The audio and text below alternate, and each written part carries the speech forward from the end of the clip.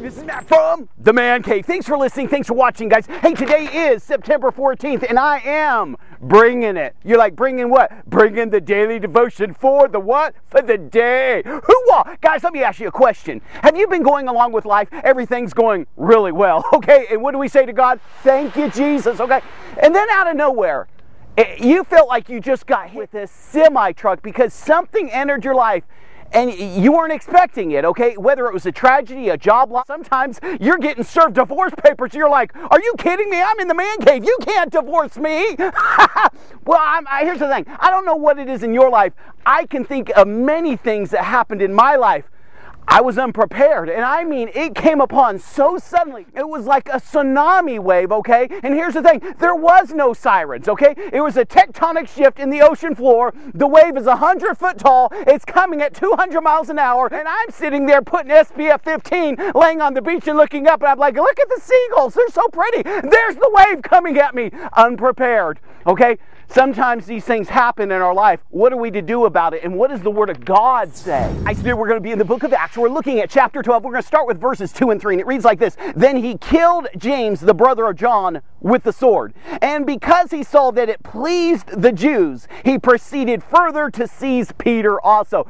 What's this text talking about? It's talking about Peter, James, and John, okay? Two of the three disciples who were the closest to Jesus, okay? James is now dead, okay?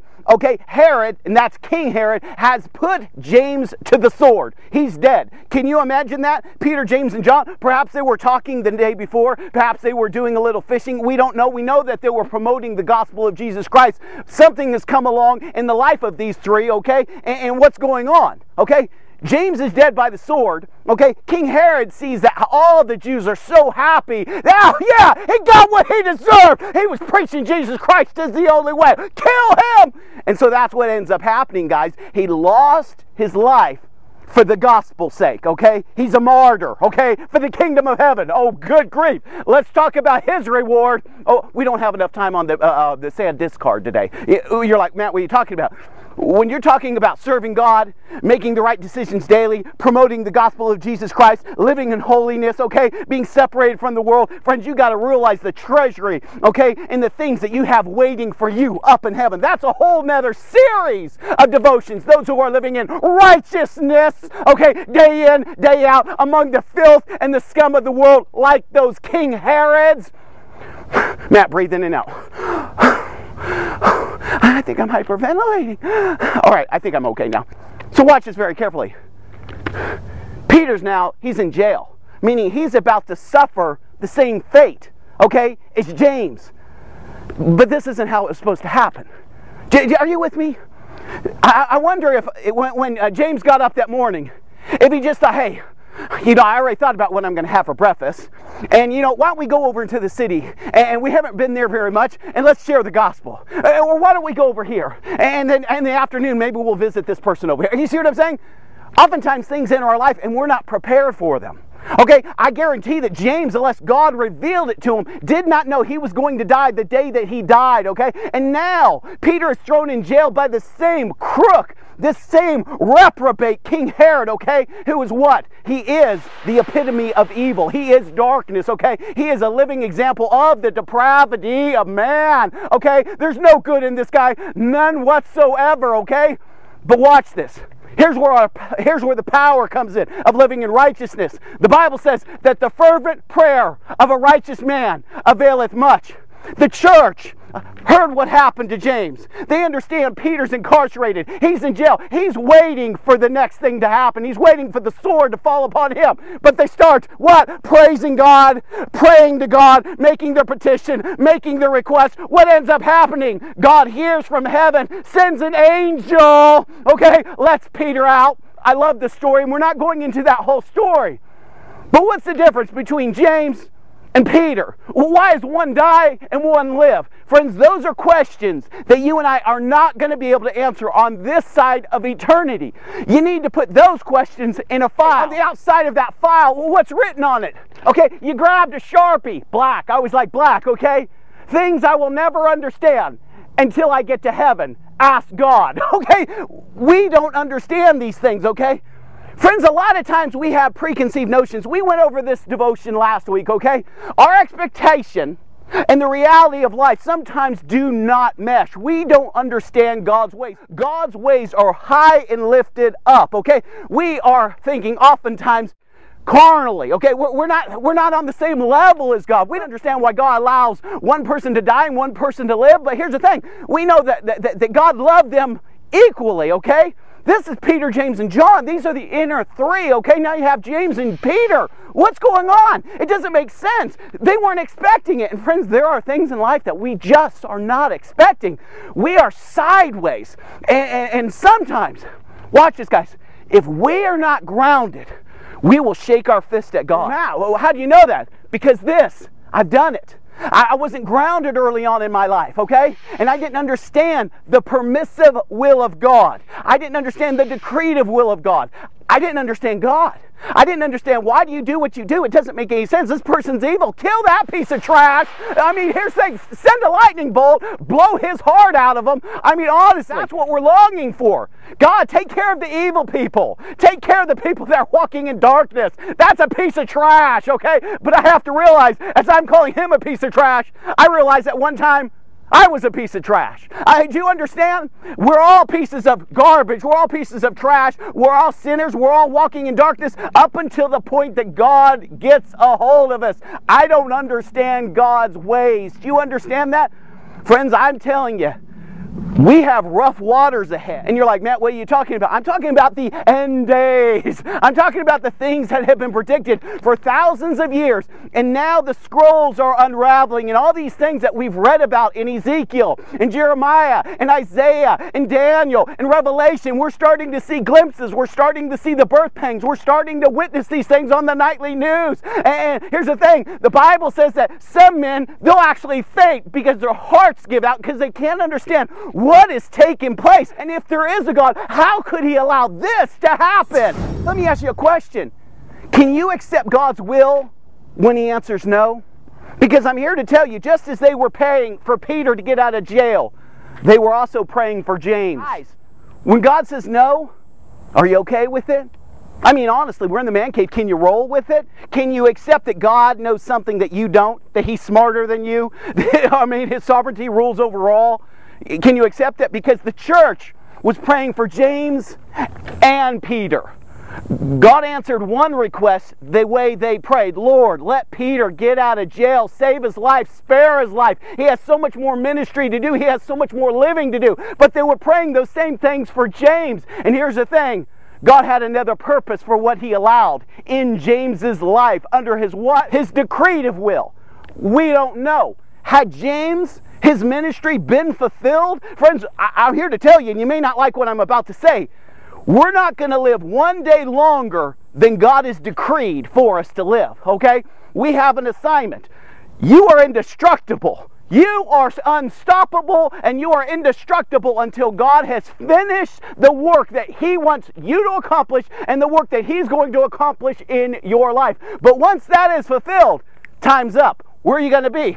What are you going to be doing? How close are you going to be to God? Are you in right standing with God? I mean, these are all questions that I'm thinking all the time. You know what I'm saying? Is today my last day? Have I accomplished the task? Have I run the race with endurance? Have I passed the finish line? Am I going to hear the words, well done, good and faithful servant? Am I okay when God does things that I don't like? Meaning this, am I a mature enough Christian to accept he's smarter than me?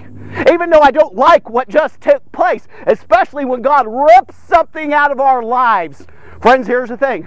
This life is full of pain, it's full of sorrow, but it's also full of happiness and joy and blessings in the favor of God. We always have God's presence. Even when we enter into these situations, these seasons, that something horrible happens, God has not forsaken us. God has not left us. God is with us. He will march us through that season. And when we take our last breath in this life, he will march us into the gates of heaven. Guys, a lot of times when we're praying, we don't understand what prayer really is. Prayer isn't changing God's mind. Okay? Because a lot of times God's spoken something, we don't like it, we're fighting him. I mean, literally, we're fighting him. You know what I'm saying?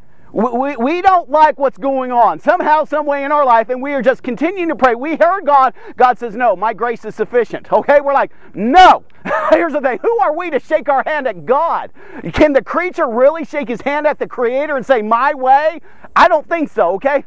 Prayer doesn't change God. Prayer changes me. And you're like, what are you talking about? I'm not trying to get God to change. God's perfect. See, when I'm grounded in Christ, when I'm where I need to be with God, I'll start understanding whatever He does is right, whether I like it or not, whether I understand it or not. You know what? He might turn your world inside out, upside down, okay, and spank you left, right, and center. Here's the thing. He's right, and if I don't agree with Him, I'm wrong, okay?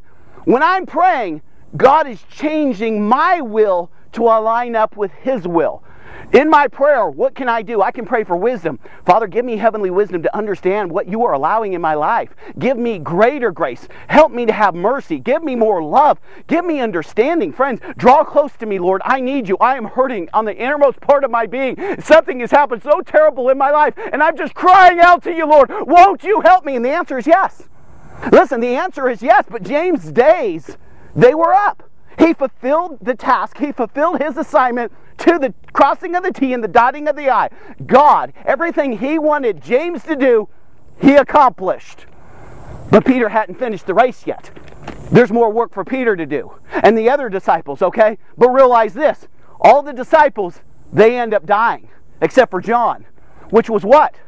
He was on the Isle of Patmos. After what? He was boiled in hot oil by Nero. Okay? Why didn't he die? Can't die. He's indestructible. You're like, what are you talking about? He's unstoppable until God has finished the purpose of his life. What was the purpose? He's going to write the Revelation. He's going to write about King Jesus. One of the things I think is so fascinating is this. Peter, James, and John, they knew God. They really were close to Jesus. I mean, closer than the other 9. God allowed them to go through some horrible things. If you have to go through some horrible things, or you are going through some horrible things, it's not because God doesn't love you.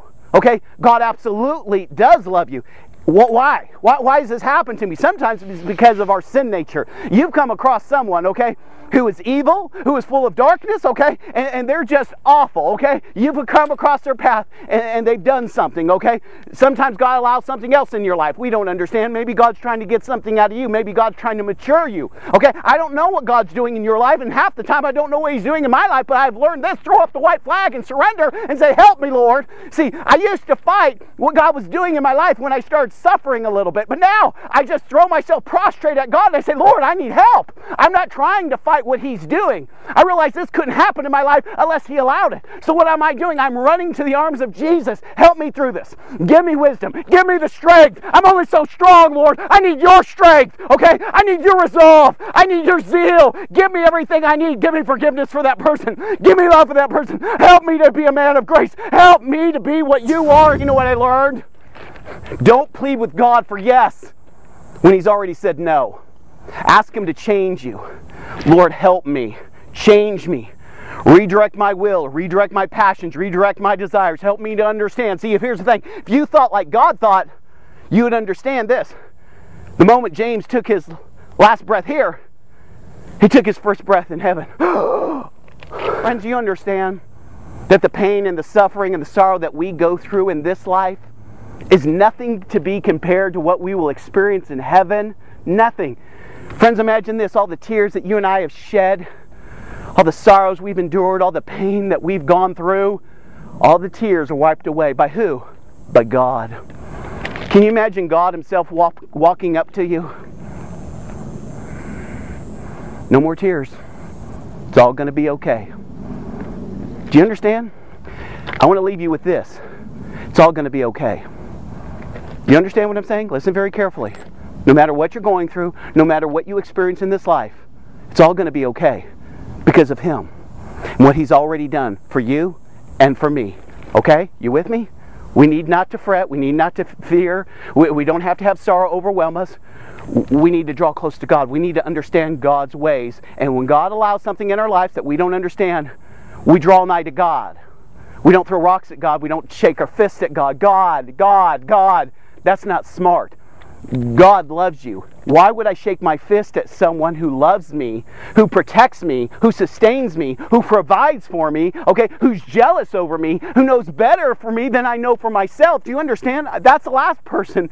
Here's the thing. Shake your fist at your enemy, which is the devil, but never shake your fist at Almighty God, who loves you and wants to take care of you. He has your best interest at heart. You're just not smart enough to understand it. Okay? You're just not smart enough to accept it. God knows what He's doing, okay? You and I sometimes, we absolutely don't, okay? Roll with Him. You'll never lose. Hey, this is Matt from the Man Cave.